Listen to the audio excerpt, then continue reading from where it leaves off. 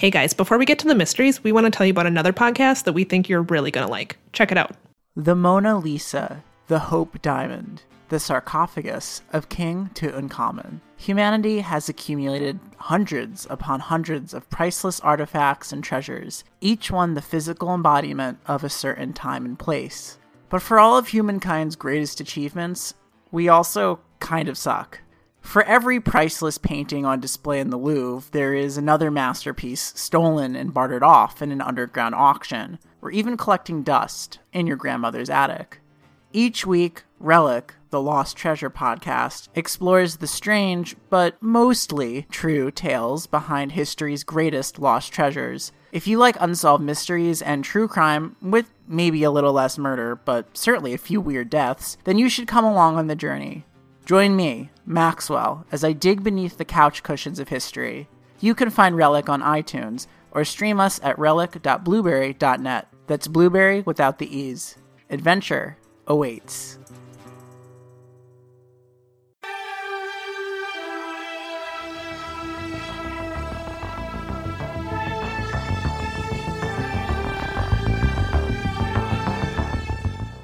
Hello? You said that like a question. Hello? Is anyone there? Is anyone listening? It might be, perhaps it's you. An Unsolved Mysteries fan rewatch podcast. And I might be Liz. I might be Samantha. Or maybe we're aliens. Our bodies have been snatched and we've been replaced. Whoa. Did I even think about that possibility when I woke up today? I did not. That you're an artificial alien replica? Yeah. Oh, God.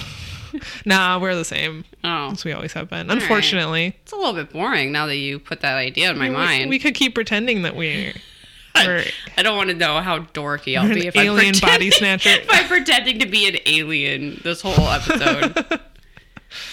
Well, and anyway, then they never found the treasure.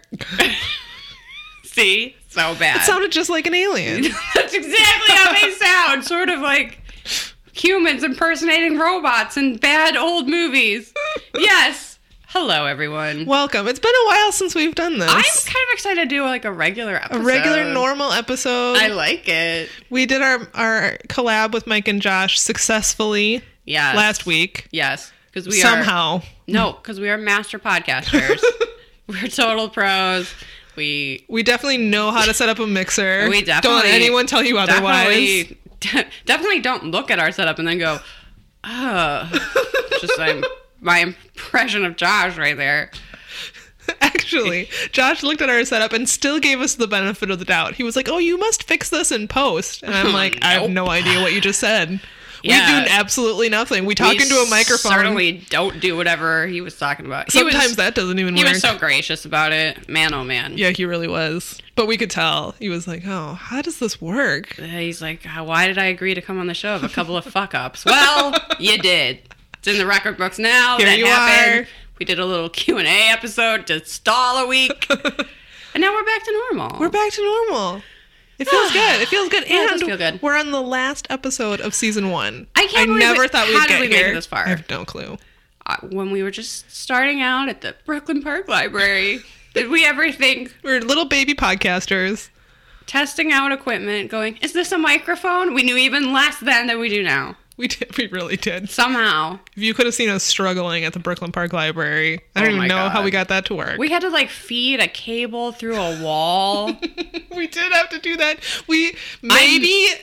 I'm not saying that we took a scissors to a tie down to release some equipment. There was literally a part where I asked Samantha if she had a knife.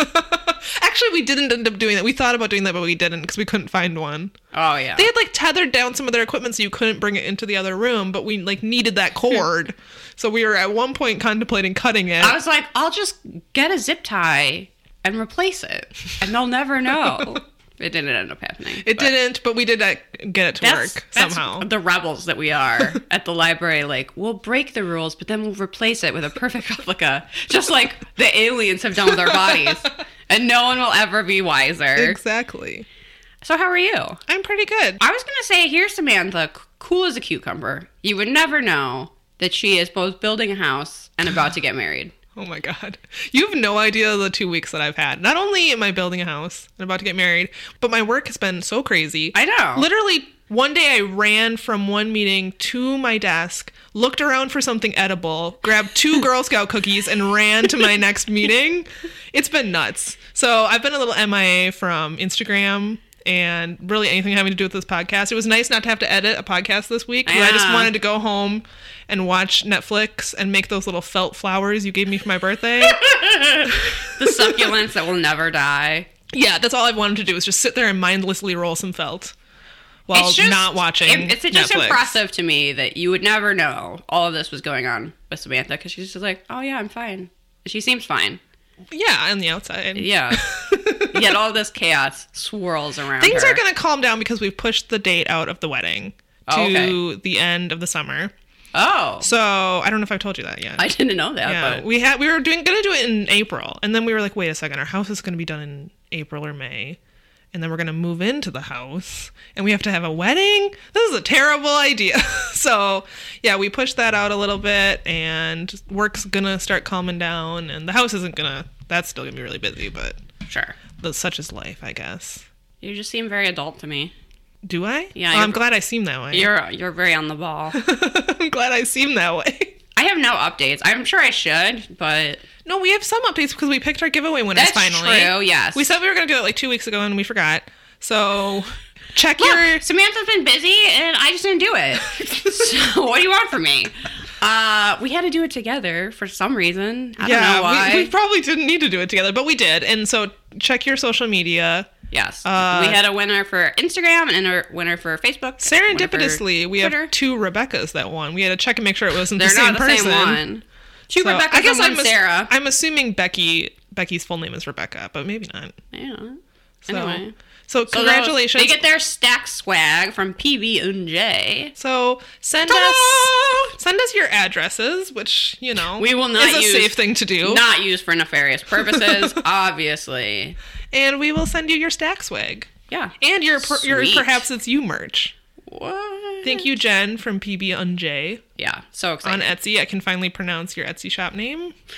We have one more update, and that is that we're not going to have a break in programming between seasons. But next week we're going to do a non-Unsolved Mysteries episode. It's going to be listener stories. So this is your last chance You have a couple more days to get us get listener in stories. your stories. If you saw a ghost, if you saw a UFO, if you, I don't know, had an embarrassing incident in a trench coat.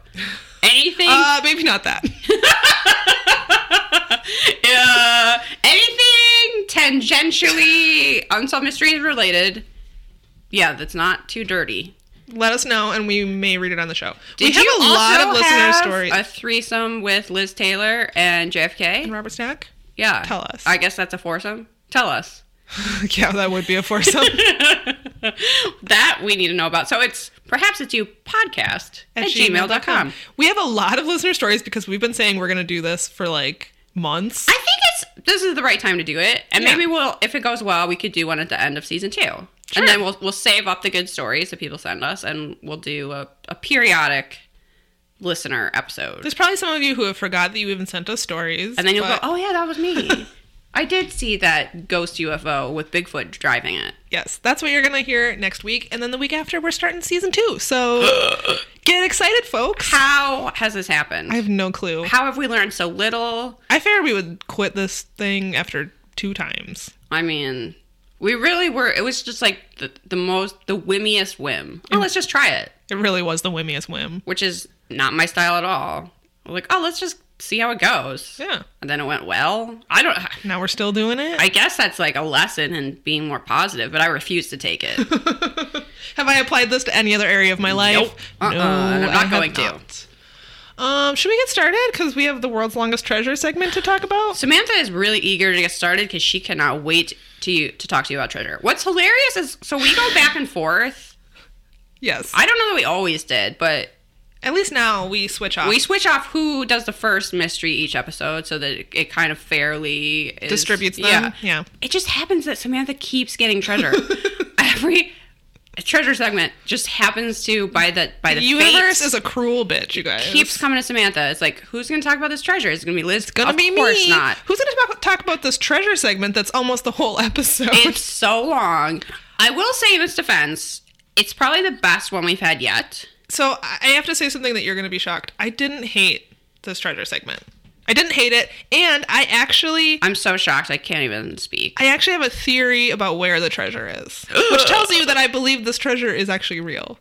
So yeah, Holy shit. you've all been I've blown you all away, but I'm not saying that this is my favorite mystery. It was way too long, but as far as treasure segments go, I didn't hate it actually. If people want to learn more about Treasurer, I'm going to give a shout out to our friend Maxwell over at Relic Podcast. Yeah. Who somehow tweeted us even though we shit on treasure all the time. Yeah, somehow likes our show even though Samantha's like whole deal is treasure's not real.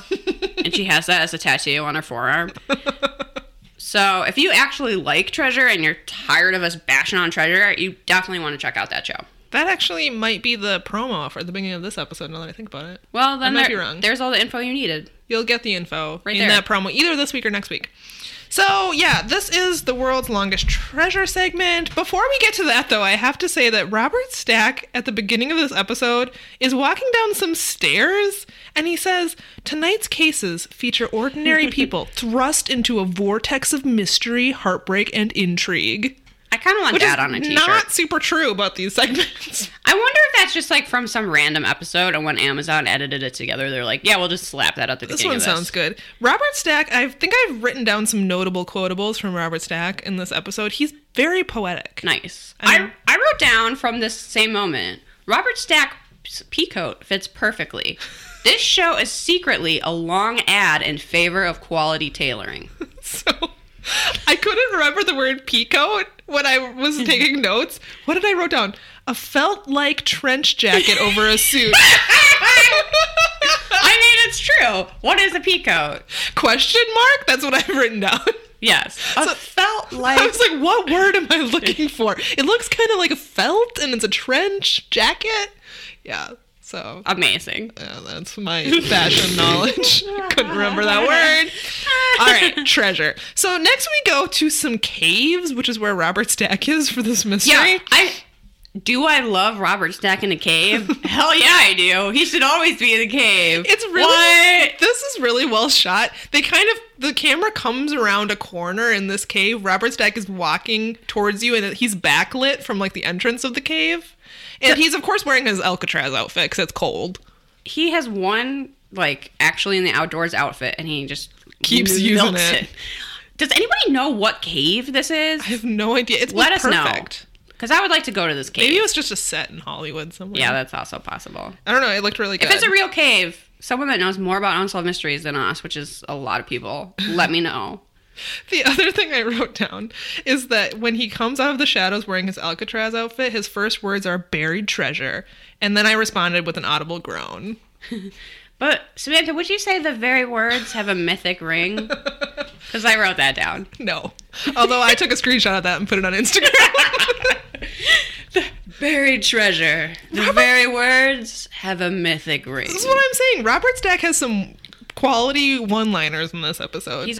My next note is Robert Stack in a cave? Question mark? Yeah, he is. I wrote in a cave equals great outfit. That makes sense. He looked like he was a little cold. He had his hands in his pockets. So, anyway, enough about Robert Stack. Also, shout out to our listener in the UK that wrote us a review that listens to this podcast, has never watched Unsolved Mysteries, and doesn't know who Robert Stack is. We love you. You're the best. Thanks for your 5-star review. I don't know how you started listening to this podcast, but I appreciate that you put up with all this Robert Stack talk just by having no clue who that is. Who is this Robert Stack person? Who is this of which you speak? You must be pretty cool.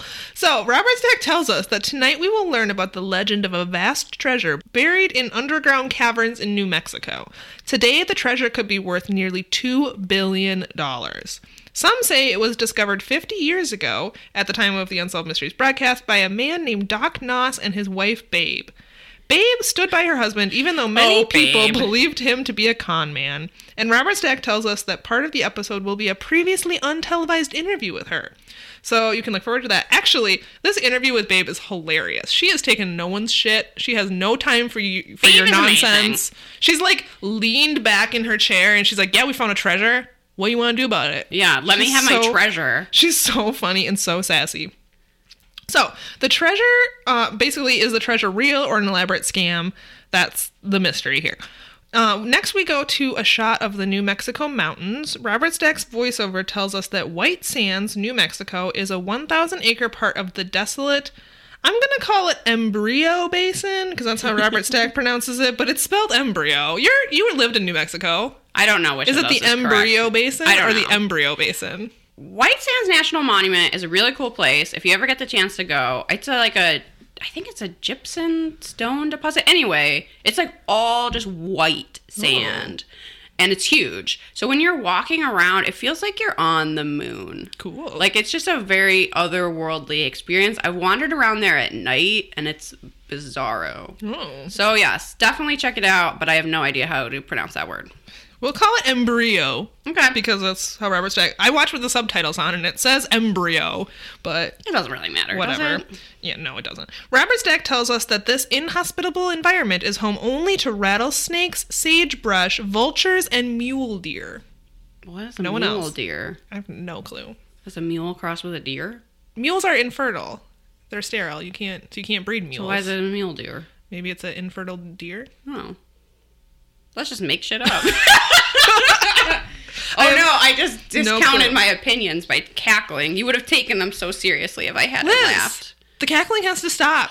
Okay, total side note. Have you seen that those Alexa things have just randomly started cackling? Oh my god, yes. Which have you watched one of the videos? Yeah. It is creepy as fuck. It's so scary. I mean, I'm super paranoid, so I would never have one of those things anyway. Like, the government is listening to you on them. But they're probably listening to our phones anyway, so whatever. Yeah, I'm already, like, paranoid about that, so I'm not gonna, like, put extra devices in my house. But the idea that it would just start randomly evilly laughing.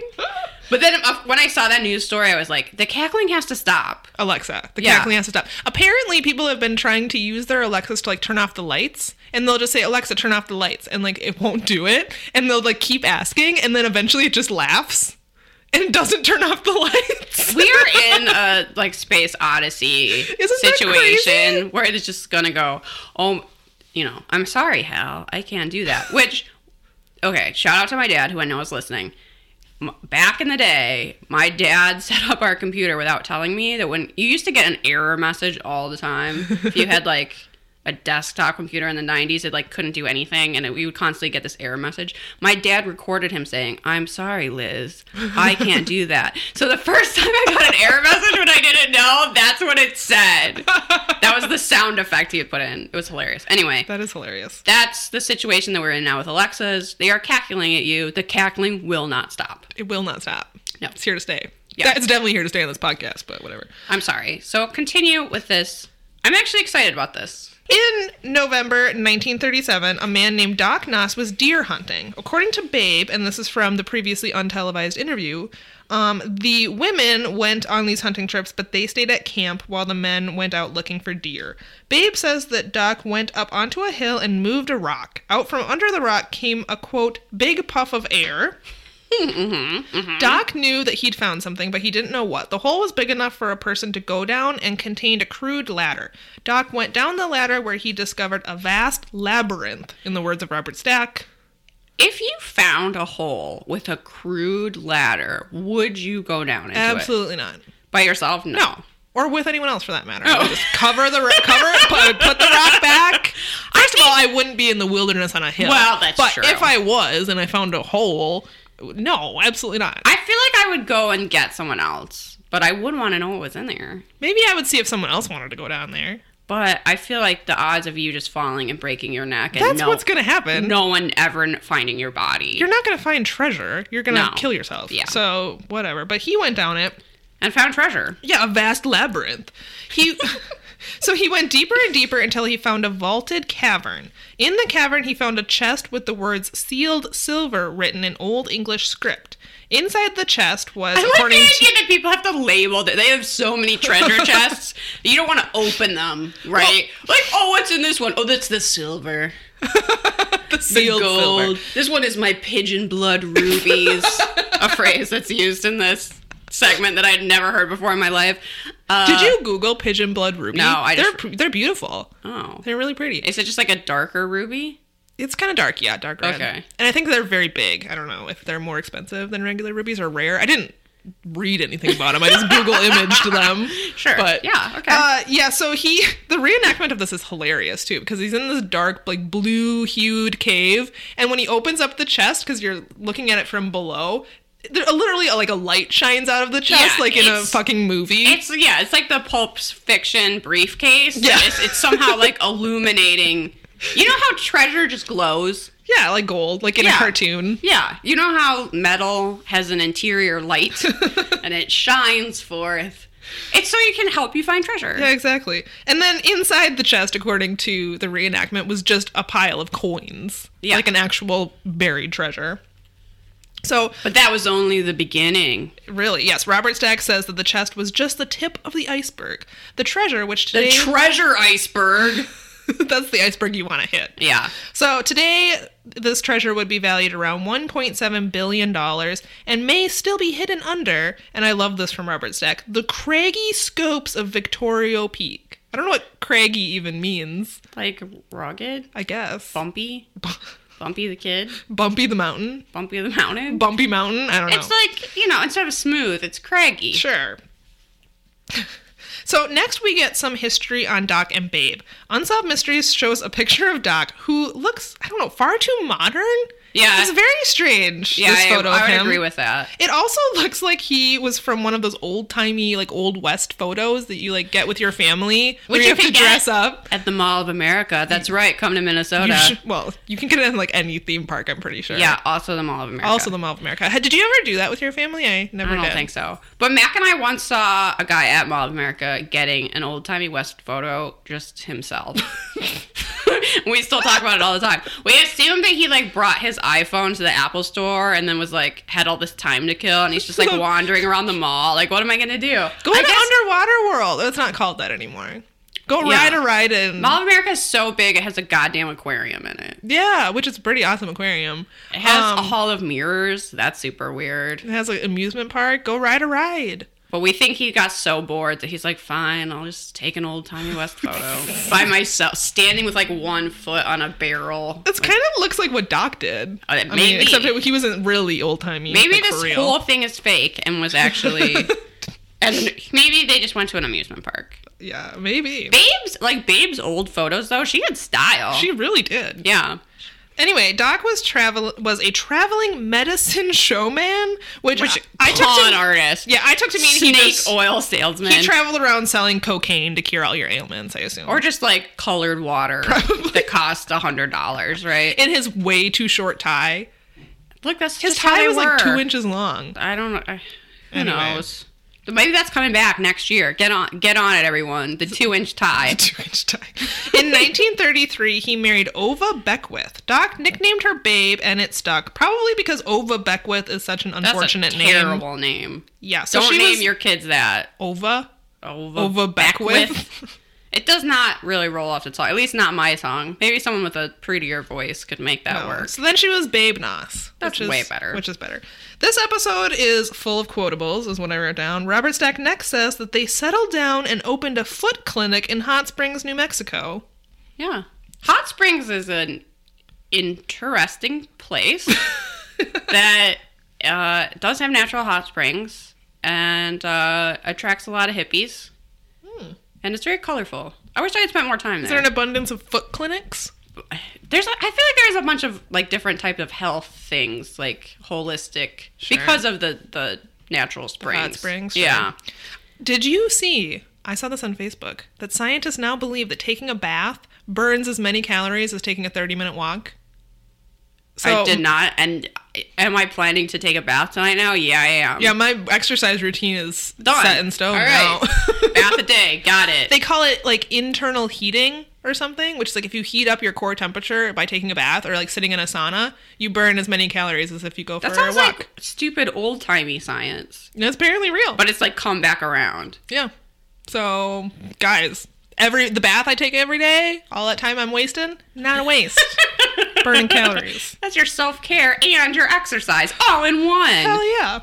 So, Terry Delonis, Doc's grandson, is interviewed for the show. He has a very caterpillar-like mustache. He was not my pick. He was not my pick either, although his mustache matched his eyebrows very well. That's true. But he's not my pick. My pick so wistfully. That's true, it is. That's true. My pick is in this segment, though. Oh, okay, mine isn't. I feel like I know who you picked. There's a very good mustache later. Liz is... I'm pantomiming the length of a mustache right now. Yes. So he says that Doc loved adventure and was fascinated with history. He describes Babe as strong-willed and independent. Which the reenactment of her made her seem like a horrible loudmouth grouch that wore ill-fitting overalls. Yeah. Just head-to-toe denim all the time. And it's just her, like, nagging and yelling. And just being like, I want the treasure! Treasure is mine! Blah, blah, blah, blah. It wasn't the most flattering reenactment. It wasn't the most flattering reenactment, but I also kind of liked it, because you could tell she had no time for your shit. Oh, yeah. And I think that's how she was like in real life. It captured her spirit. Mm-hmm. After discovering the treasure, Doc and Babe spent every free moment exploring the tunnels under the mountains. They found several caverns. Inside one, Doc found 79 human skeletons stacked inside a small enclosure. This is the best reenactment, is a guy, like, crawling alongside a wall of the cave, kind of like Spider-Man, and then, like, right around the corner is, like, a Halloween fake skeleton, like, bleh. It was pretty good. It's the best. Please screenshot that moment. For me, I love it. Caves. Consider it done. They found... I am pro exploring caves. Should we go to a cave this summer? There are some caves in the area. In Minnesota that are supposedly haunted. I know there's one where you can do Street a flashlight tour. Oh, okay. There's some in Stillwater, the Wabasha Street Caves. People go swing dancing in those. Yeah. Which does seem cool to me. I think it is, like, if I could dance. But. Yeah. Anyway. So they also found amazing riches, jewels, coins, and priceless artifacts. They found chests. Motherfucking crowns. Yeah, swords, a crown, I put in parentheses, of course. Babe describes the crown as having 40 diamonds and 1 pigeon blood ruby, which is apparently a real thing. Okay. I don't know. It must be rare. Sure, I've never heard that before in my life. They showed a picture of a crown over and over in the segment. I don't know if that was like the crown. Babe claims that she took it out of the cave and washed it, but then somehow it ended up back in the cave. Yeah, I didn't understand that. So I'm not really sure. If I found a crown in a cave, I would keep it. Probably. Is it mine? I would still keep it. Finders keepers. We'll talk about this later, though, but apparently in this time it was illegal to own gold that wasn't in the form of jewelry. Yeah. So I do think they didn't really want word getting out that they had all of this. But the crown, isn't the crown count as in the form of jewelry? I mean, I feel like it would raise some questions you might not want to answer. You're like, oh, like, no, where'd you get this crown? You just hide it. Don't tell anyone. Well, yeah, I mean, that's what I would do. I mean, it would be hard not to just, like, wear it around at all times if you found a real crown. Like, you're just, like, going to the grocery store, do-do-do-do-do. But... Liz, where did you get that crown with that pigeon blood diamond?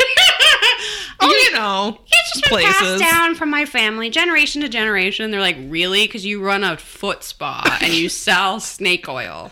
It's like, oh, yeah, I'm actually, like, descended from royalty, though. So don't mind the crown. Don't look into it, though. Yeah. So next, Robert Stack says that in another cavern, Doc discovered what appeared to be a stack of worthless iron bars. And I just wrote down, not really sure how in the midst of this vast and grand treasure you would dismiss bars of metal as worthless, but okay. Of course, they were gold. In fact, there was... They kept thinking it was pig iron. Yeah. And for some reason... Babe was like, could you, like, bring one out and we'll look at it? And then it was gold. Like, I think she just, like, wanted it for some practical. She was like, oh, I need pig iron. Isn't there some actually in that cave? And he was like, oh, I don't want to bring it out. It's really heavy. And then they brushed it off. And she was like, you dumb motherfucker. This is gold.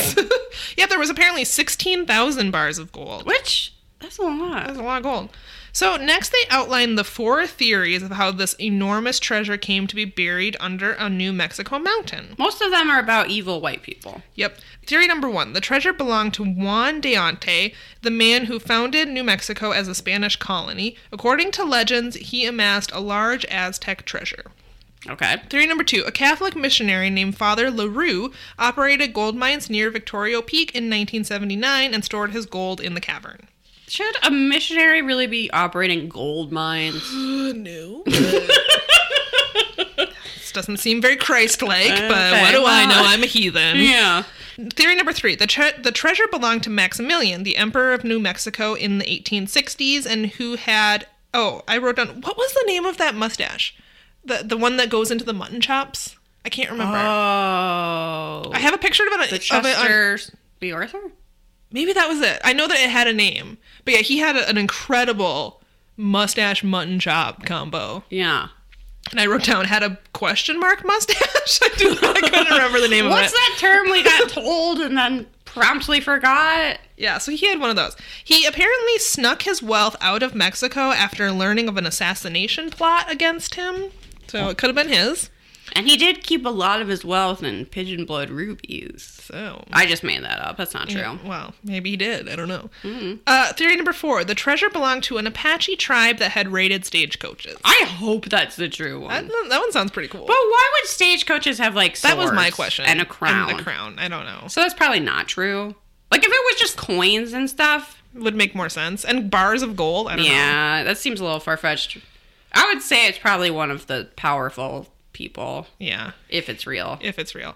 So after finding their treasure, Doc and Babe attempted to file a claim. This might be my favorite reenactment yet on the show, and this guy is also my pick for MVM. It was the guy behind the counter who was so sassy, and he had those Coke bottle glasses, and that, I don't know, the mustache was cool, but like his whole demeanor was hilarious. I feel like in every Western, there is this guy. He's usually the banker. For some reason, he has round glasses, and no one else in town does. And he has a certain kind of gray mustache, and he has a stripy shirt that has like a garter on the arm. Yep. And he was wearing these lovely red suspenders. Yeah. And I just wrote down, this is everything. And then he's like, so what are y'all up to with this mining thing? Because they're trying to establish the claim to the land the treasure's on so they can legally obtain the treasure. Right.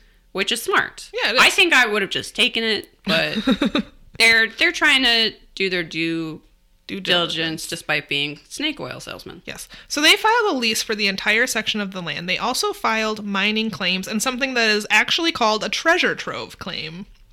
Doc mined the peak for 2 years. Witnesses claim to have seen him take many gold bars out from the mine, but he apparently proceeded to hide them from everyone, including his family. The thing with finding treasure, I would imagine it makes you kind of paranoid. I think it did, and normally I would be like, oh, of course he took the treasure out and then reburied it. But apparently it was illegal to own gold in a form that's not jewelry. So he was worried about people finding it.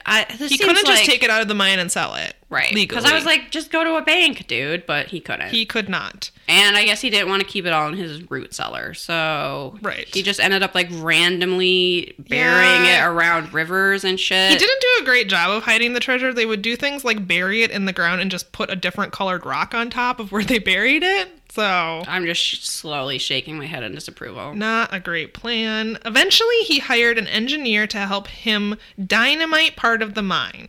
But Doc got into an argument with the engineer about how much of a charge to use. According to some woman who isn't named, I don't think. No, this was Babe. Just kidding. There was a woman later that they didn't give a name to who said a bunch of stuff. That was Babe weird. said that the mountain was, quote, rotten. And but the engineer insisted on using a stronger charge. And what happened was that it caused a cave-in that collapsed the mine and shut Doc out of his cavern forever. And at this point, he had only gotten about 100 or so gold bars out of the mine. Doc's grandson says that he became very protective of those gold bars. Well, sure. Right. That's all he had and all he was going to get. For 9 years, Doc attempted to sell his gold bars illegally on the black market. Didn't have a lot of success. In 1948, he met a man named Charlie Ryan. The men came to a deal where Doc would give Charlie 51 gold bars. Charlie would sell them, and then they'd split the money. And then in the reenactment, Charlie says, yeah, I could go for that. Like he's just casually buying a latte or something. Yeah. Like, who is this guy? So at the last minute, Doc, quote, feared that Charlie would double-cross him. Which actually seems pretty likely. Considering this what deal happens is next. Terrible. Yeah. So he asked a friend named Tony Jolly to help him Best name rebury ever. the gold in a new hiding spot. Best name ever. The next day, Doc and Charlie argued about the gold, and Charlie pulled a gun on Doc. While they are arguing, at least according to the reenactment, Doc sees an opportunity to flee and runs from the house. Charlie's wife freaks out and yells that Doc is going for his gun that's in his truck, and she screams, "Shoot him, shoot him," and Charlie shoots him from behind. He literally shoots a man in the back who's running away. Yeah, and he collapses in the street against his truck. It's awful. He dies instantly, according to the show. And then you see a photo of him dead against a car. Yeah, it's weird and sad. But for 3 years, Babe and her children struggled to clear a path to the opening of the mine. But when they were finally just yards from the entrance, the state of New Mexico was forced to give the land surrounding Victoria Peak to the United States government so that the Army could expand the White Sands Missile Range. Babe and her family were forced off the claim by the Army. The reenactment of Babe standing her ground is pretty funny. Yeah, it's... They were like, ma'am, this is a missile range. It's not safe for you to be here. And she's like, I don't care. I want my treasure. I know. They try and help her into the car. She's like, I can do it myself. Yeah. And then they drive off, and the subtitles are literally just Babe arguing with Army. It's pretty funny. Pretty funny. I mean, it sucks. It does suck. Yeah, it really does. I would be pissed too. Yep. Babe continued to petition the Army and the Pentagon, but she was repeatedly denied. Doc and Babe's grandson claims that some personnel from the nearby Air Force base inadvertently stumbled into the mine and found stacks of gold bars. And then they literally interview the former airman, who claims that they used hunting as an excuse to go out there and repeatedly go into the cavern where they found the gold bars. He says that the reason they didn't take any gold out was because, quote, we were military and we were in the middle of a top secret missile range where everyone was forbidden to be. So, well, that seems reasonable. Yeah. He was like, we weren't supposed to be there. We were lying about hunting. So that we could go look at these gold bars. At the very best, I don't know, they would lose their jobs. Yeah. The Army would probably take the gold. Right. So eventually they did tell their superiors about the gold, but they were denied permission to explore further. So they went out there and the following weekend and dynamited the entrance shut. A year later... If they can't have the gold, no one can. No one can. Right. So a year later, the Secretary of the Army created a top-secret military mission at Victoria Peak. In 1961, Babe Noss, along with the state of New Mexico, filed an injunction against the Army to stop them from excavating at Victoria Peak. In 1963, the Army sought exclusive rights to Victoria Peak, including mineral rights. The state of New Mexico denied the request, but an aerial photograph shows that many roads were created that crisscrossed the entire peak. So feds were on to you. Yeah. So now it gets a little bit crazy. Word of Doc's hidden gold reached other treasure hunters. An anonymous group hired Boston attorney F. Lee Bailey. The F. Lee Bailey. The F. Lee Bailey, the defense attorney for O.J. Simpson, and many other high-profile cases. It's a weird world. It is a weird world. This group was seeking permission from Attorney General John Mitchell to excavate Victoria Peak and to sell the gold bars. Then, the secret of the gold became public knowledge at the Watergate hearings when John Dean testified about the group's request. It's so bizarre. It's crazy. They show footage of the Watergate hearings where they're talking about this claim by F. Lee Bailey's group, the group that he's representing. Yeah. That there's this gold out in the mountains. We're starting with a guy named Doc who's selling dubious medicine. And we go all the way to goddamn Watergate. It's crazy. And then because of the publicity, the Army finally allowed a group of private claimants, including Babe Noss, F. Lee Bailey's clients, It's Babes. Go away, other people. I know. The airmen who had allegedly discovered the gold, as well as representatives from the Apache Nation and the alleged heirs of Jesse James. Just cause. I guess. Why were they there? It makes no sense. It was like, just to make this more interesting, you claim you're related to Jesse James? Come look for gold. Come along, we're gonna have a picnic. We're making a whole day of it. Well, they're making 10 days of it. They approved a 10-day expedition in 1977. The group was led by professional treasure hunter Norman Scott. They were determined once and for all to find out if treasure is hidden at Victoria Peak. They show a lot of footage from the expedition. There was a lot of media there. The army's like, I guess if you can find some gold, you know. During the expedition, a scientist from the Stanford Research Institute conducted radar tests to determine if there is an underground chamber. He came to the conclusion that there was indeed a large cavern at the base of the mountain, about where Doc Noss had said there would be. This was the last official attempt to find the treasure. It was unsuccessful. Doc Noss's heirs have never been able to recover any of the treasure. Tony Jolly claims that he went back into the desert and retrieved 10 of the bars that he helped Doc bury. Babe Noss sadly died in 1979. Every year, her heirs have petitioned the White Sands Missile Base to allow them to dig at Victoria Peak. Every year, it's been refused. The Army finally agreed to allow them to dig, but said that because of a technicality, an act of Congress would be required. That doesn't make sense to me. Makes no sense. Robert Stack tells us that this year, a bill will be introduced by New Mexico congressmen, which may finally give the green light. He says that if successful, the bill would allow an excavation of Victoria Peak by the end of the year. And if that happens, unsolved mysteries will be there. And then he closes the segment with one of my favorite lines. He says, perhaps, just perhaps, we will find the greatest treasure the modern world has ever known. Perhaps. No, you're not. Because you know what I think happened? The government fucking took it. Yeah, I would say that this is not true, except...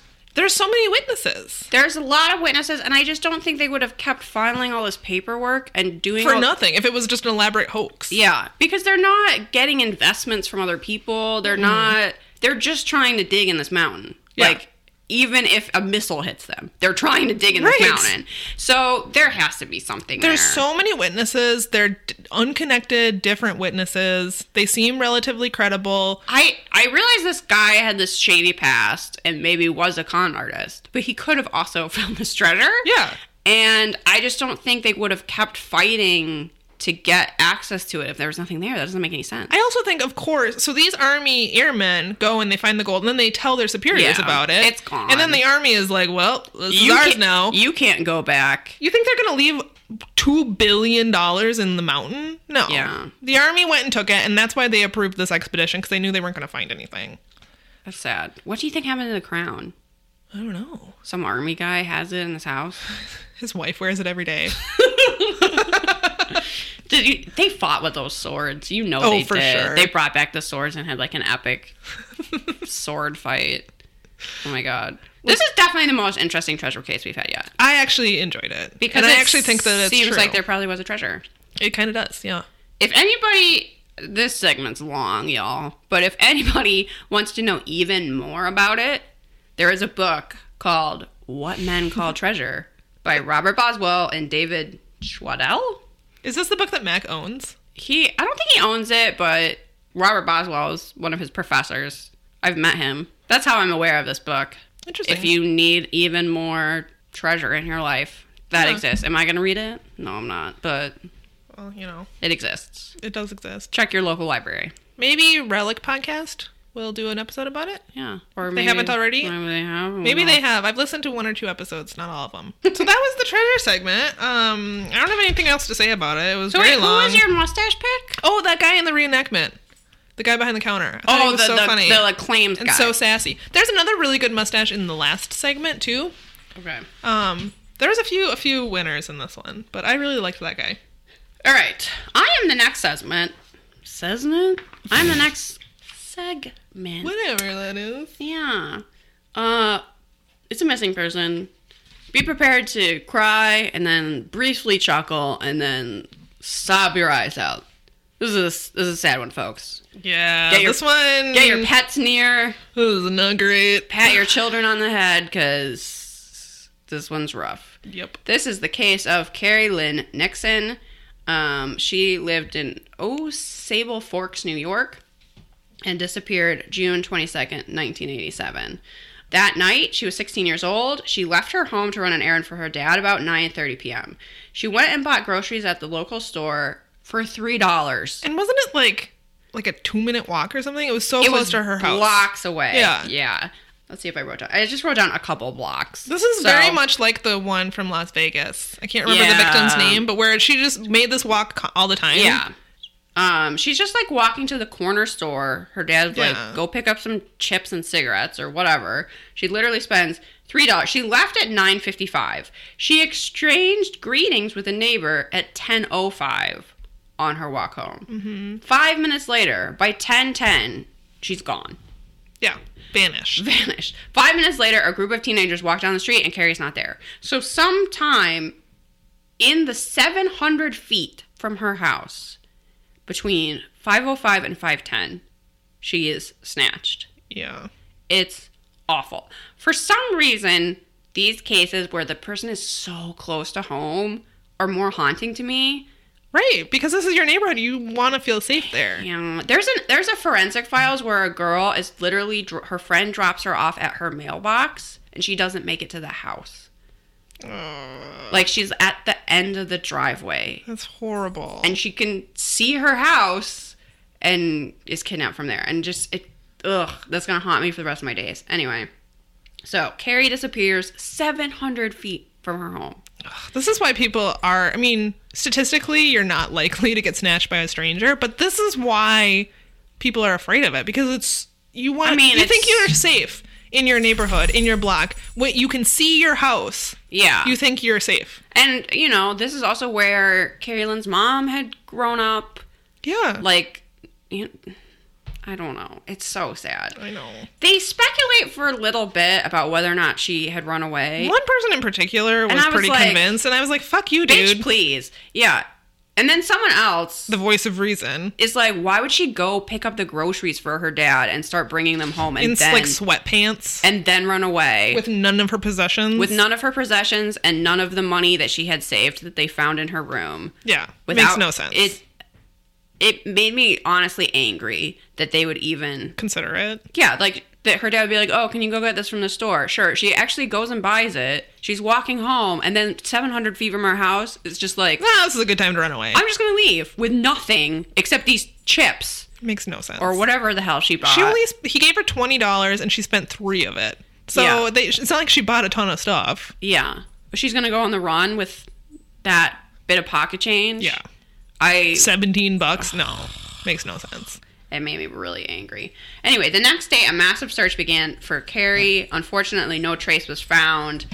Authorities, her family and friends were torn about what happened to her. Some believe she was abducted by a stranger. Others believe she may have ran away. No, she absolutely did not. She did not run away. I never for 1 second was like, oh, maybe she...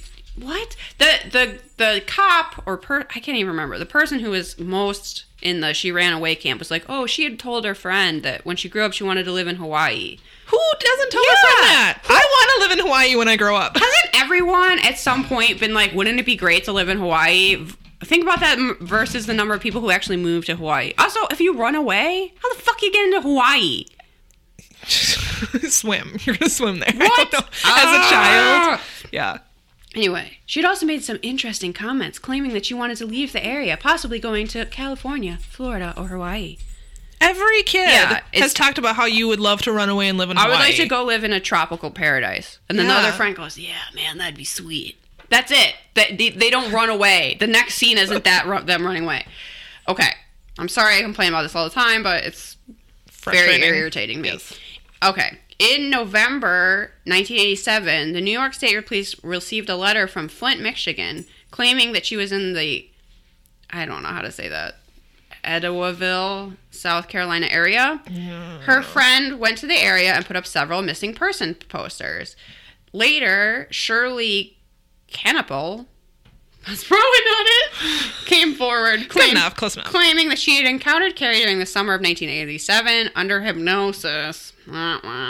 She claimed to be remembered being introduced to a girl who called herself Carrie Nixon. She claimed that she was from New York. When this witness does seem credible, when she's talking about it, she's like... Because she worked with runaways, right? Yeah, she had volunteered for an organization that helped runaways. She said the way that she was evasive to questions reminded her of that. But she remembered all of this under hypnotic regression. I think she probably talked to someone. She talked to someone else. Yeah. There's other girls named Carrie. Right. Like, she talked to someone else named Carrie who was acting like that, and under hypnosis it was Carrie. She's Lynn Nixon. Combining two. She sees the flyer for a girl. It reminds her of this girl that she very briefly spoke to, and now she's conflated these two stories. And under hypnotic regression, they can create new memories. Yeah. I mean, I think that she meant well, and I think she was trying to help. She was wrong. So, now we get into a weird, briefly hilarious moment. It is weird. There's like 70 sightings of Carrie all over the place. Mm-hmm. None of them amount to anything. Well, they keep saying that she had this poofy hair and she wore earrings. Like every girl her age at this time. Yeah, they're acting like the fact that she had multiple ear piercings, 2 on her left, 4 on her right, is remarkable. Guess what? It's not. So many people have that, and that was very fashionable at the time, and yeah. That is a distinctive marker, but it's not like she had a tattoo of a tiger on her forehead. You know what I mean? Like, it's not that distinctive. Right. I was thinking the other day, like, everybody's welcome. You're welcome that I got tattoos on my feet. Like, it'll make my body so much easier to identify. That's a public service. But your murderer is going to know, and they're probably just going to chop your feet off. Oh, yeah. Well, you'll solve my murder anyway. So you need to get a tattoo on every part of your body. Okay.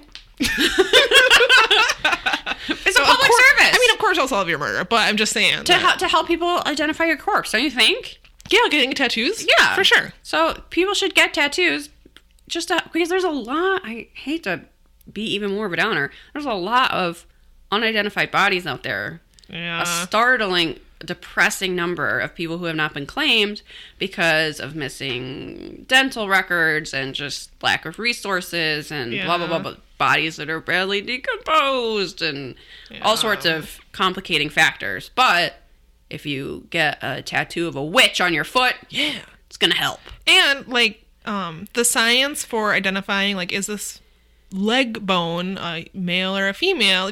I just saw an article on Facebook about Amelia Earhart being like 99% sure that we've identified her or whatever, and like the first person that found the bones was like certain this was a man, and turns out, like, looking back on it, that was not true, and it's probably a woman of her size. So there's bodies out there that have been, misidentified and sometimes it's just like clerical errors, like people are putting in the wrong height or whatever, so it's not getting matched up because you're like, oh, but actually they had green eyes. It's like, well, that's actually like written down. Yeah. Whatever you call that. Miswritten down, sure. Miswritten down. Yeah. An error has been made. There you go. Anyway, I am interrupting what is the most notable part of this segment. My God, yeah, we have to get to this. It's very memorable and bizarre. So there's all these sightings of Carrie. Her parents are desperately searching for her. And then come the New Kids on the Block. What? Is that what you expected me to say? Is that what we expected Robert Stack to say? Is that what anyone saw coming ever? No. Did you think today I was going to talk about Jordan Knight? Well, I am. Oh, yes. So a concert tape came out of a beautiful VHS, I'm sure, a collector's item. I hope you all have it, of New Kids on the Block concert. And her parents saw this, or someone pointed out to them that a girl in the audience looked like Carrie. She did look like Carrie, I will say that. But it's also really blurry. It's a fucking VHS. The quality of a dark concert is not great. It is grainy. I would like to think that Carrie would not wear that stupid baseball hat just like prompt on her perm, like it might fall off any second. I assume it was being held there by hairspray. Or like a hat pin, like an old lady. Anyway. She's on someone's shoulders, it kind of looks like. That's why you can see her, because she's a little bit above the rest of the crowd. I don't know if she's just a little bit tall. There's also, like, a grown man. Okay, pretty much this whole audience, as you would expect, is, like, preteen girls. Of course. Because they were the NSYNC or One Direction of their time. Yeah. But then there's, like, a grown man in a suit jacket, like, partying in front of her. And for a second, I was like, oh, my God, is that the kidnapper? And he took her to a New Kids on the Block concert? No, that's not what happened. Turns out later, but there is an appeal from 2 members of the New Kids on the Block saying, Carrie, if this is you, call home. Your parents just want to know you're alive. That's the weirdest appeal, too, because they're, like, kind of acting a little, like, sexy with their pouty lips. I think they don't know how to talk any other way. They're so used to, like, trying to convince an 11-year-old that they care about them, which, think about how creepy that is. Yeah. That they're like, hey, Carrie.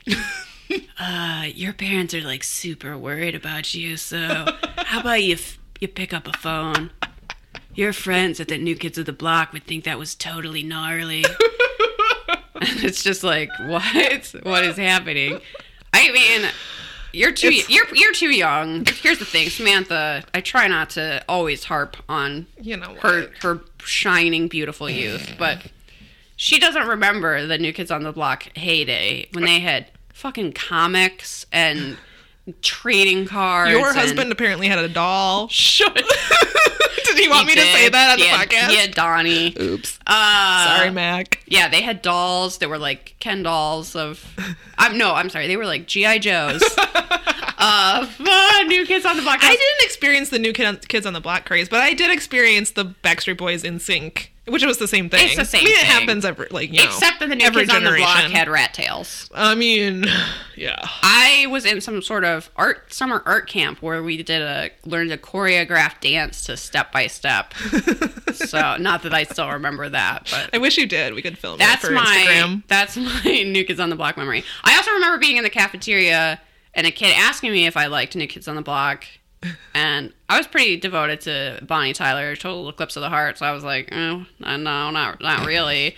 And then they were like, oh, so MC Hammer? Because those apparently were your only two options. I mean, it was like the second grade, so. I mean, yeah. And then I pretended to like them because I really wanted to impress my friend Katie.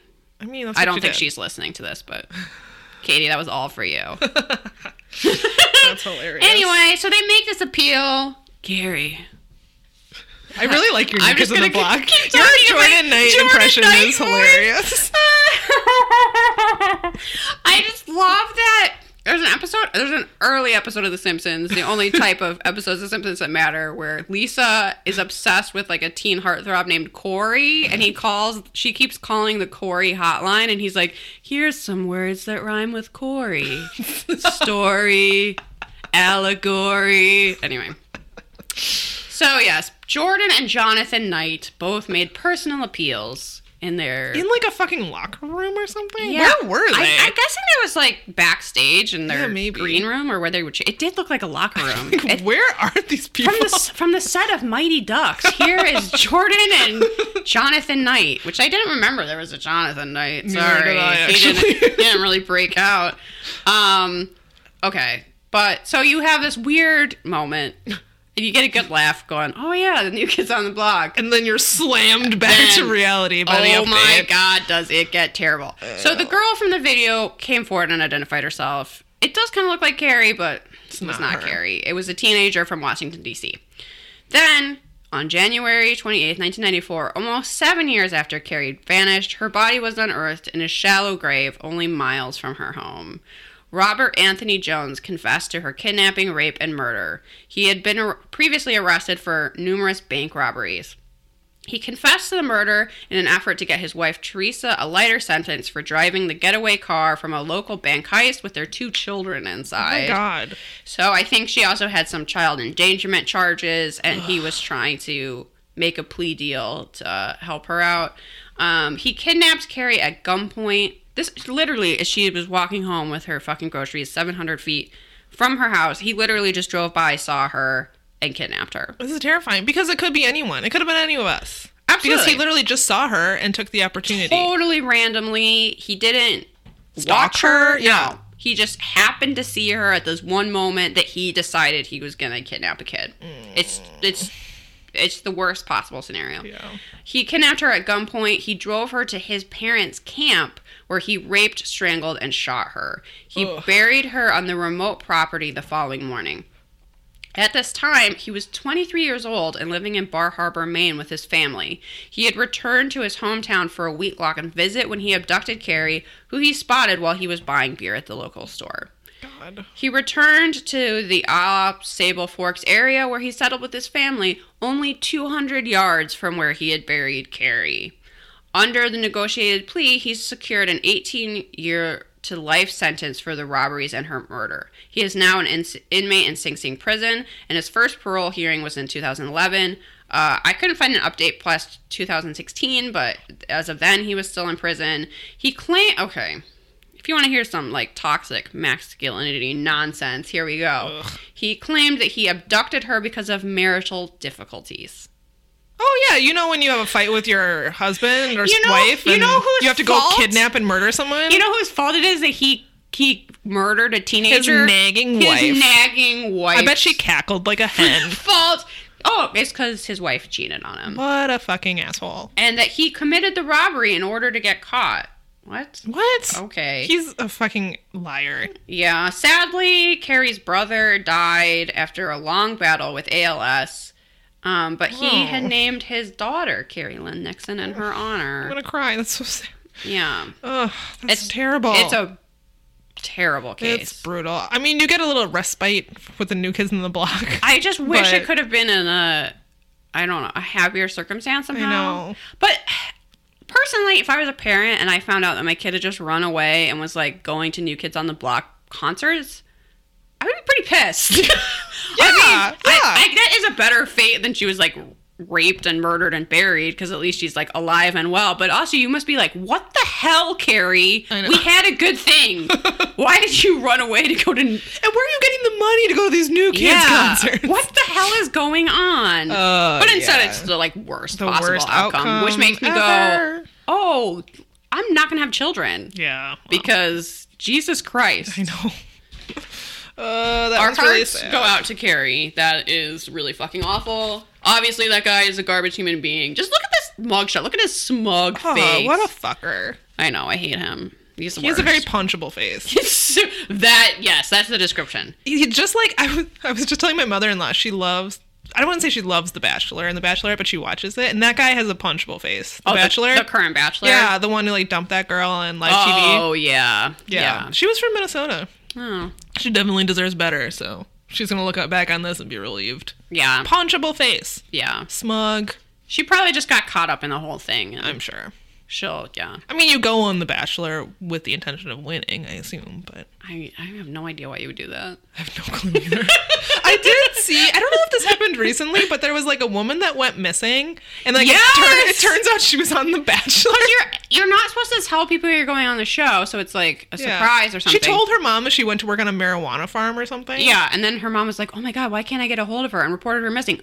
Of course, right? And then people saw her and was like, hey, is that the missing girl? She's fucking on The Bachelor. That's where she is. So, I mean, I guess that there's one case where we didn't need to look for a missing person. Yeah. She was on The Bachelor. But maybe finding love. If you're going on a reality show and you can't tell people, maybe there's like a way to alert the authorities or something. I don't know. Like if someone reports me missing, I'm on The Bachelor. Yeah, my mom's probably going to call you like every day, so be prepared. I told her I'm working on a marijuana farm. Just say that's it. Yeah. Ma'am, do you know where marijuana is legal? No. Just, I'm not really working on a marijuana farm. Yeah. I'm on The Bachelor. Yeah. Okay, anyway. Where did we get This next case is kind of sad, too. It's sad and a little bit boring. A little bit boring. I'm sorry to say that. That's disrespectful. This is an unexplained death. I blame the production of this segment for making it kind of dull. It was a little bit dull. In November 1985, Dexter Stefanik was about to leave his son's farm near Corbett, Oregon, for a long road trip. Dexter was a 67-year-old widower from Wisconsin. Name seem fake? Dexter Stefanik? Yeah, that's a fake It's a fake-sounding name. He had come to stay with his son for a few months earlier after his wife Vivian died.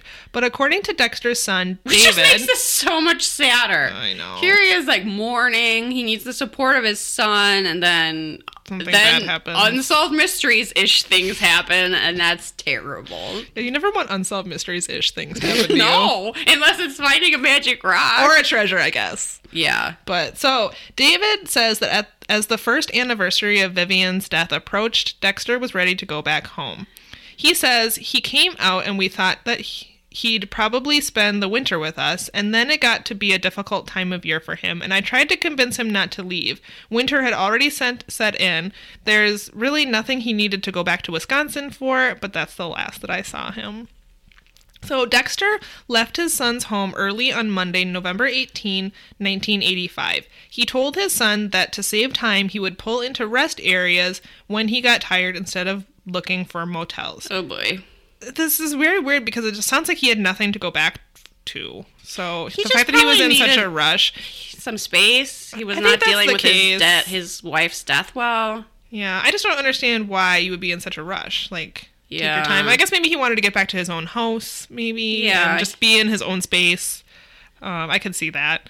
On Tuesday morning, local sheriff Jim George was alerted to a car on fire at the Bad Route Rest Area in Montana. That is not a great name for a rest stop. The Don't. Bad Route Rest Area. If you're in Nothing charge good of- happens there. If you're in charge of naming rest stops, any of our listeners, That's a job. don't name it that. Maybe the good route? I don't know. Yeah. Anything is better than that. Place where you will not get murdered. That would be a Rest great stop. name for a rest stop. I would pull off there. I would not pull off the Bad Route Rest Area in Montana. That's where I get never. murdered. So, Sheriff Jim says that when I arrived at the rest area and pulled in behind the vehicle, the inside was completely engulfed in flames. I went over and talked to the state highway department. They informed me that they didn't see any person inside the vehicle. The car belonged to Dexter Stefanik. A little over a day had passed since he left Oregon. The sheriff's department immediately searched the area. There was no trace of Dexter and no obvious signs of foul play. Sheriff Jim George brought in an arson expert to examine the car. Who was the guy with the mustache in this one? I can't remember. He had the mustache that looked like a small dead animal on his face. I think it was Sheriff Jim. I'm not sure because when they interviewed this guy, he was wearing plain clothes. He was like wearing a black long sleeve shirt. So I'm not sure who he was. I just remember that he has a very bushy mustache. It looks like a dead animal. It does. It looks like a small mouse I maybe did write under his nose. down that I feel like the outfits in these reenactments are super fucking accurate to what people actually wear. Yes, Like yes. things don't match. It's just like one guy Just is wearing flannel like and denim. a Superman knit cap, and people have like bright orange gloves. It's just like real Middle clothes. America. Yeah. Yep. Yes, it was.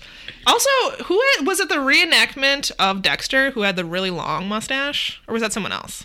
Because there was a guy that had like a super long mustache that like draped over the side of his face. Okay. I think that might be my pick For MBM?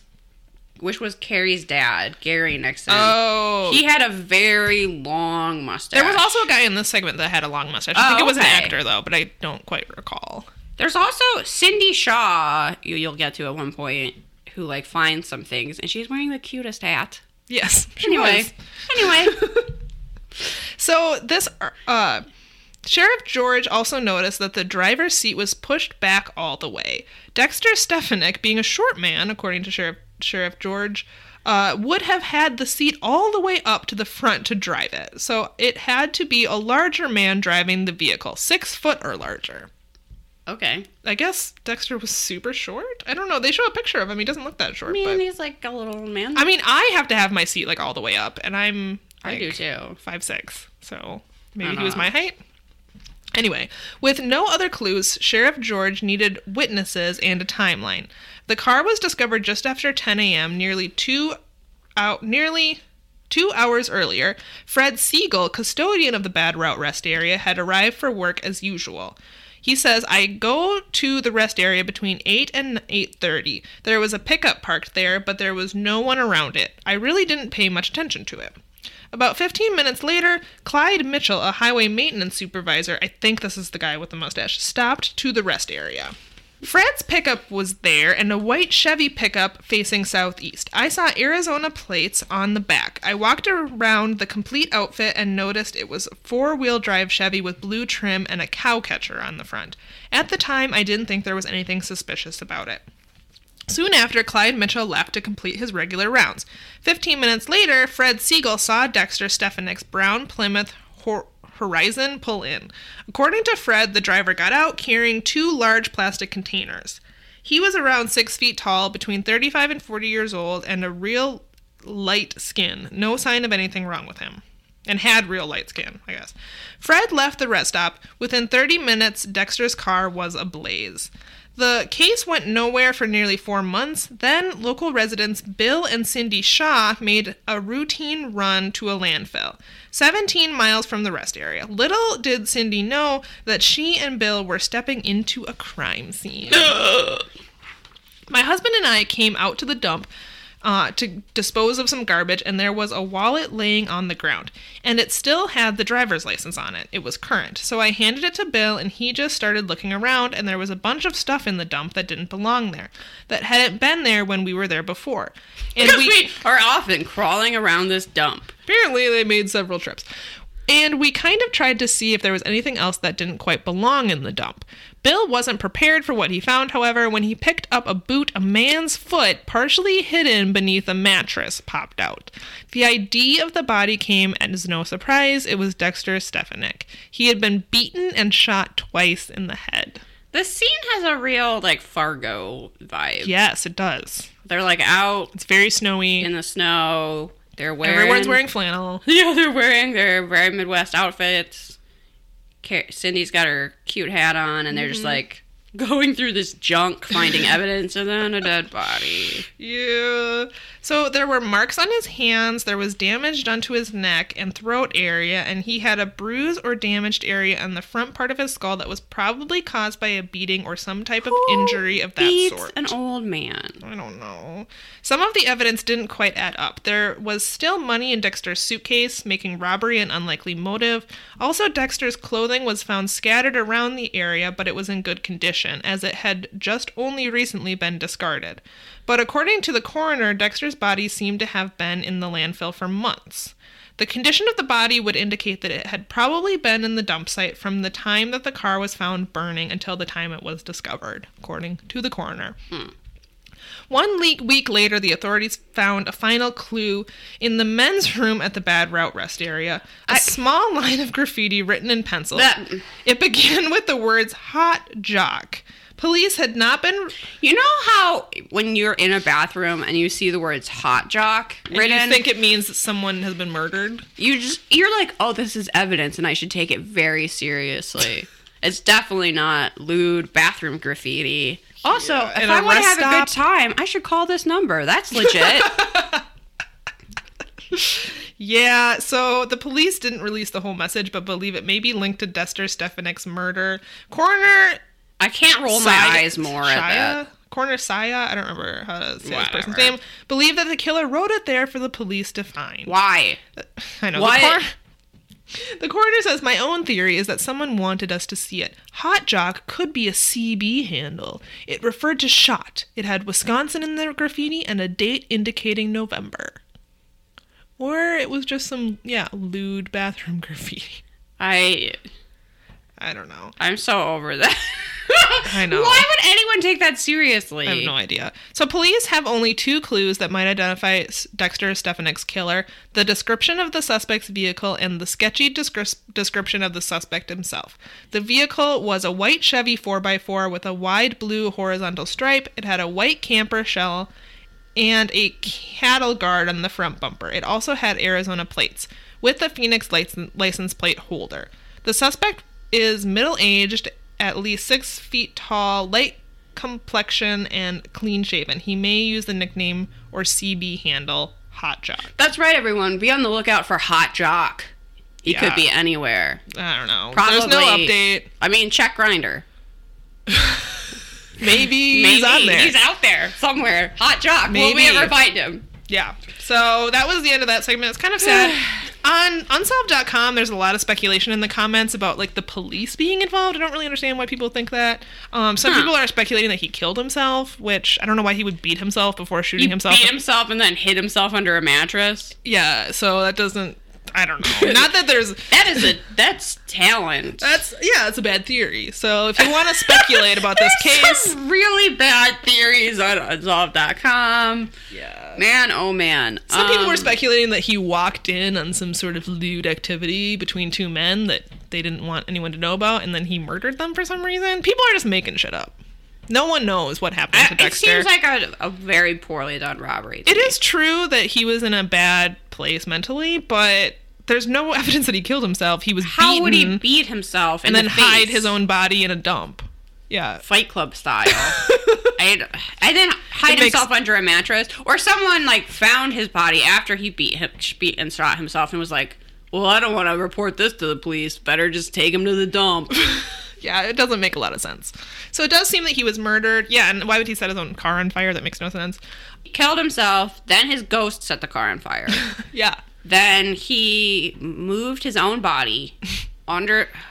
It makes no sense. And then he wrote a graffiti in the bathroom. Yeah, then he did that. So... I'm guessing this... I realize there's still money in the suitcase, but sometimes people committing crimes aren't good at crimes.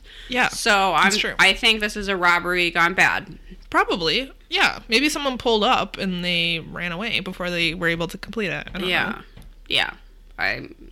It seems clearly Just a because murder. maybe they didn't see the money in the suitcase because they're dumb. I don't know.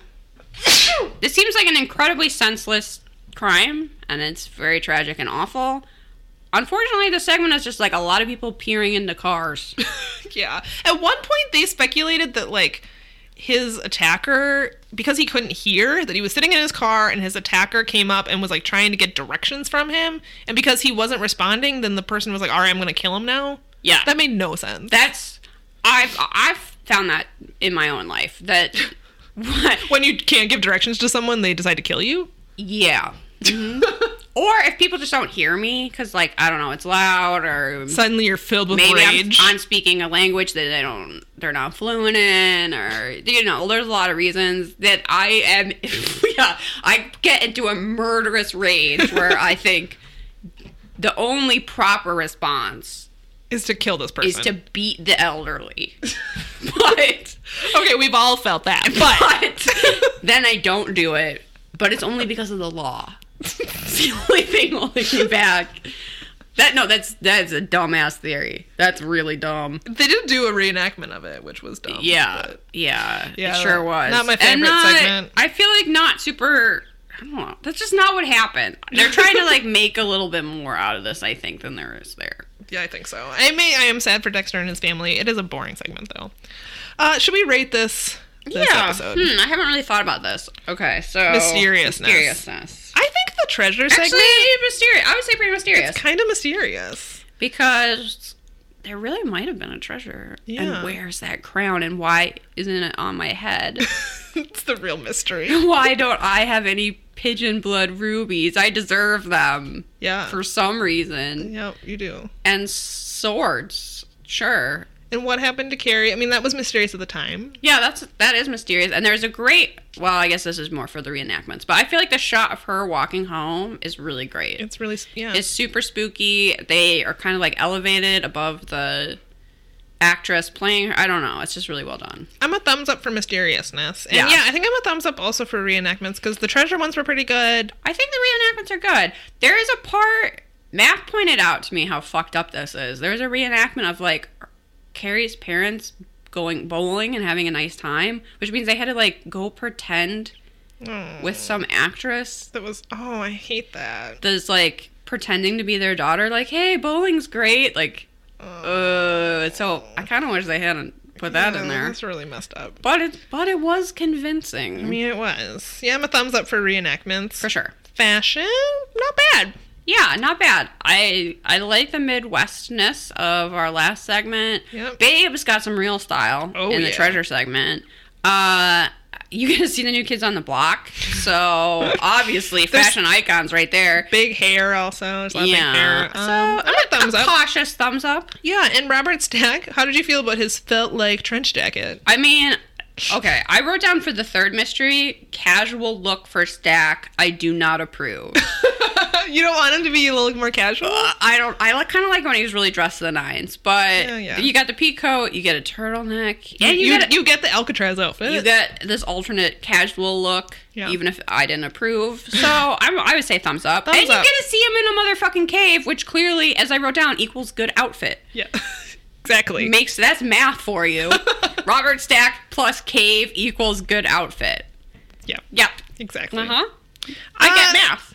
Oh, so overall rating, I set a 4.5 out of 5 Robert Stacks. Oh. I gave it a pretty high. With the half of it being treasure? With a treasure. Maybe I'm more like a 4, but I actually I would say it's a 4. I really actually kind of like the treasure segment. I wish I didn't have that segment, so I could have just like sat back and enjoyed it. Right. You gotta, yeah. It took me like 2 days to take notes on that goddamn segment, but I actually kind of thought that the treasure was real, and the whole like twist at the end with Watergate and F. Lee Bailey crazy places was not what I was expecting. You get some real characters. And I liked having a New Mexico mystery that was not about Billy the Kid. I also thought that Robert Stack had some very poetic one-liners. It's true. As you get sad, to see caves. You get to see skeletons. As sad as the Carrie Lynn Nichols Nixon, sad. as the Carrie Nixon murder case was, it was well done, but it was mysterious. Plus, it has New Kids on the Block as a little extra It has flavor. New Kids on the Block thrown in there. You get to hear Robert Stack say New Kids on the Block, which is hilarious. Yeah, he has to act like that's like a serious thing. I know. Obviously, you've seen this concert VHS. I think we all have. Here's a young girl partying with an old man at a New Kids on the Block concert. The last one, although it was boring, I really liked the outfits, like you said. So I'm like a 4 out of 5 Robert Stacks. I would have a 4.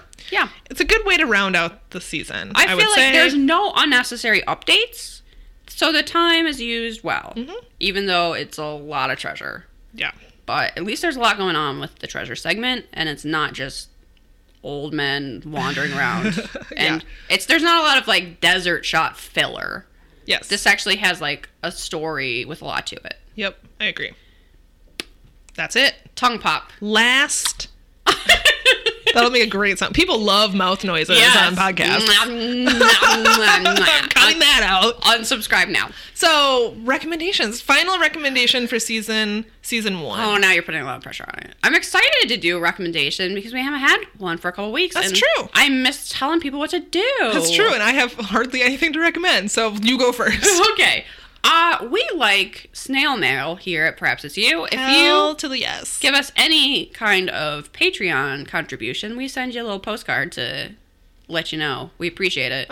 Because when people give you like a shout out on Twitter, let's all admit that's bogus. It's bogus and kind of cringy. I don't love it. And who cares? Yeah, right? But a personalized postcard in the mail, who gets mail that they're excited about anymore unless it's from Amazon? Yeah. Which is where my recommendation comes from. Amazon? No. Oh. I was like, what? Yes. Guys, inside scoop. You may not have heard of this website. What? They are actually the people that are providing Unsolved Mysteries that you're watching. But you've never heard of it. You've never heard of Amazon. But they rule everything. They sell these devices that cackle, and you can get 2 days shipping. They have this service where a guy like breaks into your house to give you your stuff now. It's all super weird. They take a photo of your package sitting on your door. I saw that the other day. That was weird. I just made a terrified face. Yep. No. My recommendation is not our evil overlords. My recommendation is a website called Postcrossing. Oh. If you would like to get more snail mail, Postcrossing is like a postcard exchange website that you register for. You can select only international, or you can also have domestic. But then you get a random person to send a postcard to, and then people will be randomly assigned you. So you can get postcards from all over the world. That's really cool. It's often people who, I think it's all pretty much done in English, so it's often people who are practicing writing English. So people will send you a little postcard sort of telling you about their hobbies and like where they live and what they like about their town or whatever. I did it for a while when I haven't done it recently, but I did it for a while when I had a desk job just because it was like a little something extra for your day. It's kind of nice to come home and to a postcard in your mailbox of just some random person in Siberia wishing you well. That's cool. And I would go to like antique stores and pick out old postcards from like different things in the U.S. that I thought either were cool or people might be interested in, and send those out, and people really appreciated it. I think I had more fun picking out the postcards, honestly. And then people would send me one, and I'd be like, this postcard's not cool. The one I sent out was way better. But if you want some more snail mail and to sort of interact with the wider world, Postcrossing. That's super cool. I should tell Travis about that. He loves doing Reddit gift exchanges. Oh, yeah.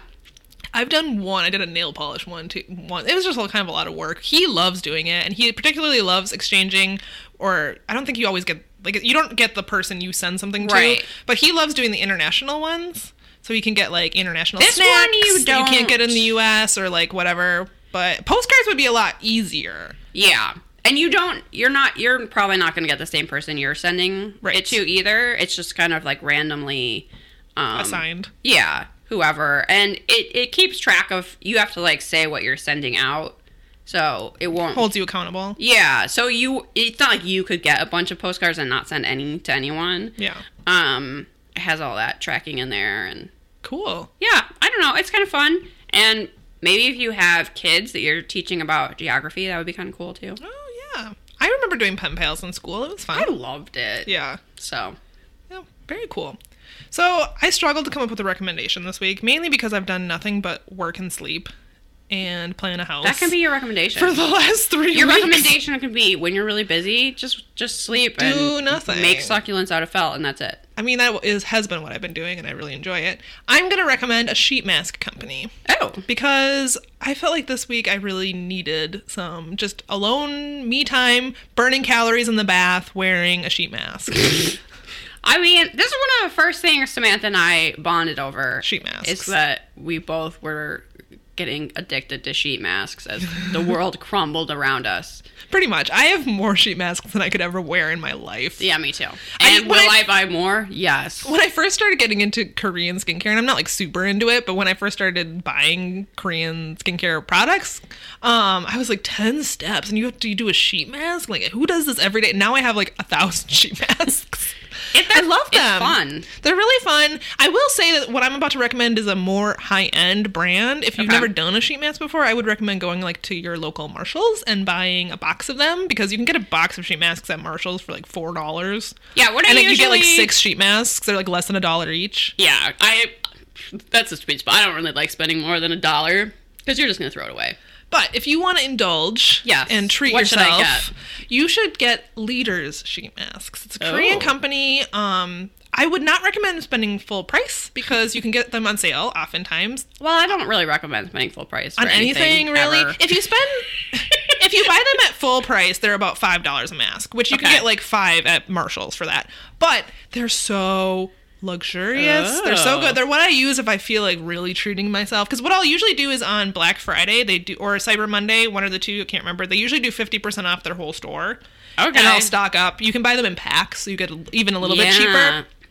I absolutely love them. You can sometimes they're on Outlook also. Okay. So I will stock Outlook if I'm running low and wait for them to be on there, and then I'll buy a whole bunch, because then they're about the same, about half price, which is still a little more expensive, but sometimes you like to just indulge. You're worth it. I love them because, also if you have really sensitive skin, because some sheet masks, especially cheaper ones, have a lot of alcohol in them, and it can irritate some skin. I've had bad reactions. Kind of defeats the point of Korean skincare. Right. And I've had bad reactions to some, not super bad, but you don't want to use a sheet mask and then get a rash. That's not really the point. So these that would be terrible. I know. These ones, I love them. They have like blueberry ones and tomato, and like my favorite is their they have like this calming coconut one that smells really good. And you know that they're luxurious because they're like double wrapped, so you have to like peel off one side and then you peel off the other side. And pro tip for sheet masks, I just discovered this: before you open the package, run it under hot water. It'll warm up the mask. See, sometimes I put them in the fridge. Oh, I don't like that. The worst part about putting on a sheet mask for me is that they're cold when you put them on your skin, and I don't like that. I know it like reduces puffiness or whatever, but I don't like that. So I've recently started running them under hot water in the sink before I put them on my face, and it's like a warm towel of like luxurious moisture. Okay. And then you just sit in a bath, and guess what, guys? You're burning 30 calories just sitting there. That's your workout. Yeah. Light a candle. I mean, will you drink a glass of wine while you're sitting there and just, cancel it all out? Yes, but it's still better to do it. Yeah. It's fine. You get the antioxidants for the wine. You still get your exercise. If you have a dog like Lenny Briscoe, he will repeatedly come in the bathroom and bark at you because he doesn't like water, and it'll sort of ruin the whole experience. But that's okay. You know what? At least you're trying. If you're going to Marshall's to get your sheet masks, I'm going to say La Creme Shop. Yes, those ones are really good. That's my favorite. Is that the one that makes the collagen mask in the blue package? I don't know. They make a bunch of different ones. I think it is. They're cream something. Yeah. Yes, I think that's the one. Their blue collagen mask is really good. Also, they have an aloe vera one that's really good. I've had great success with those. I usually go for the moisturizing. They're cheap. They're not cheap online, but they're cheap at Marshall's. Yeah, a box of them is like less than $1 a mask. So definitely go that route if you've never used a sheet mask before. And then if you want to treat yourself, Leaders is my fave. Look for them on Outlook. Yeah. People have been waiting for our recommendations these past 3 weeks. I can't believe it's taken us an entire season to recommend a sheet mask, but here we are. I think even when I proposed, we could do recommendations, like books or sheet masks. Things we care about. Yeah, exactly. Is that the end? This is the end of season 1. I can't believe it. Wait, where's Lenny? Lenny, he went upstairs. I was gonna make him howl. Okay. Oh, well, next time. End of season 1. We're so glad you've been on this mystery solving journey with us. Yes. Maybe next season is when we solve a mystery. Yeah. Maybe. So maybe you've been on a plane talking to the person next to you, and they're like, "Oh yeah, I've heard of that podcast, and I've been meaning to listen." Part of me doesn't even believe that happened. My mind. Some part of me doesn't even believe that happened, but apparently it has. Crazy. People's moms are listening to this shit. I can't believe it. Hi, moms. People who don't all the moms. People who don't even know who Robert Stack is are listening to this podcast right now. It's so lovely. It blows my mind. I just love it. Let's plug all our stuff. Find us on all the social things: Facebook, Instagram, and Twitter at Perhaps It's You. We want your stories. Anything about Robert Stack. Aliens, ghosts, whatever, paranormal all things, of the above. mysteries you've solved. Perhaps It's You podcast@gmail.com. PerhapsIt'sYou.com. Support us on Patreon if you feel so inclined. You will get one extra episode a month. We are at patreon.com/perhapsit'sYou. So far, we have done occult crimes and alien autopsy. What are we doing this month? Facts or fiction. This month, we are doing the show Sightings, which was sort of like Unsolved Mysteries if Unsolved Mysteries only did ghosts. Mike from Uncovering Unexplained Mysteries turned me onto this. They created a VHS home video special about ghosts. Yes. Which I think it's on YouTube. A wonderful, glorious hero citizen has uploaded to YouTube. God bless him. So we're going to be watching that and talking about that this month. That'll be the Patreon bonus. And subscriptions of any level, $1 and up, or less than $1. I don't know if you can even do that on Patreon. I don't know. Gets access to one bonus episode a month. If you throw a sixpence our way, any Robert Stack dollar will get you one bonus episode a month. Oh, the Cackling Has to Stop tote bags. I'm not saying that they're in the works, but we're still considering it. Yeah, let us know how many you want. And we'll think about doing that. And, if you wanted to rate us on iTunes and give us 5 out of 5 Robert Stacks. Yeah, please. We would accept it. Rate and review on iTunes. 5-star reviews only. Yeah. So, Joffrey, no thanks. Yeah, please don't rate our show, Joffrey. Joffrey's not listening. We could really use some more reviews because it really helps out the show. If you haven't reviewed us on iTunes, we'd really appreciate it. We love everyone who has. Go, I realize it's a hassle, but just go and go show, good, me like. That's this fine. Is the best. Yeah, it helps the algorithm or whatever. 5 Robert Stacks. You could just write that, actually. 5 Robert Stacks. Yeah. Cool. I'm wearing a trench coat right now. Maybe not that. Anything else? I assume anyone who says that they're wearing a trench coat is wearing nothing else. Yeah, that's true. So, unless they're Robert Stack. Well, yeah. Or Mulder and Scully. Yeah, exactly. All right. Is that all we have? I think we should really stop before I say something else weird. Bye. Bye, everyone.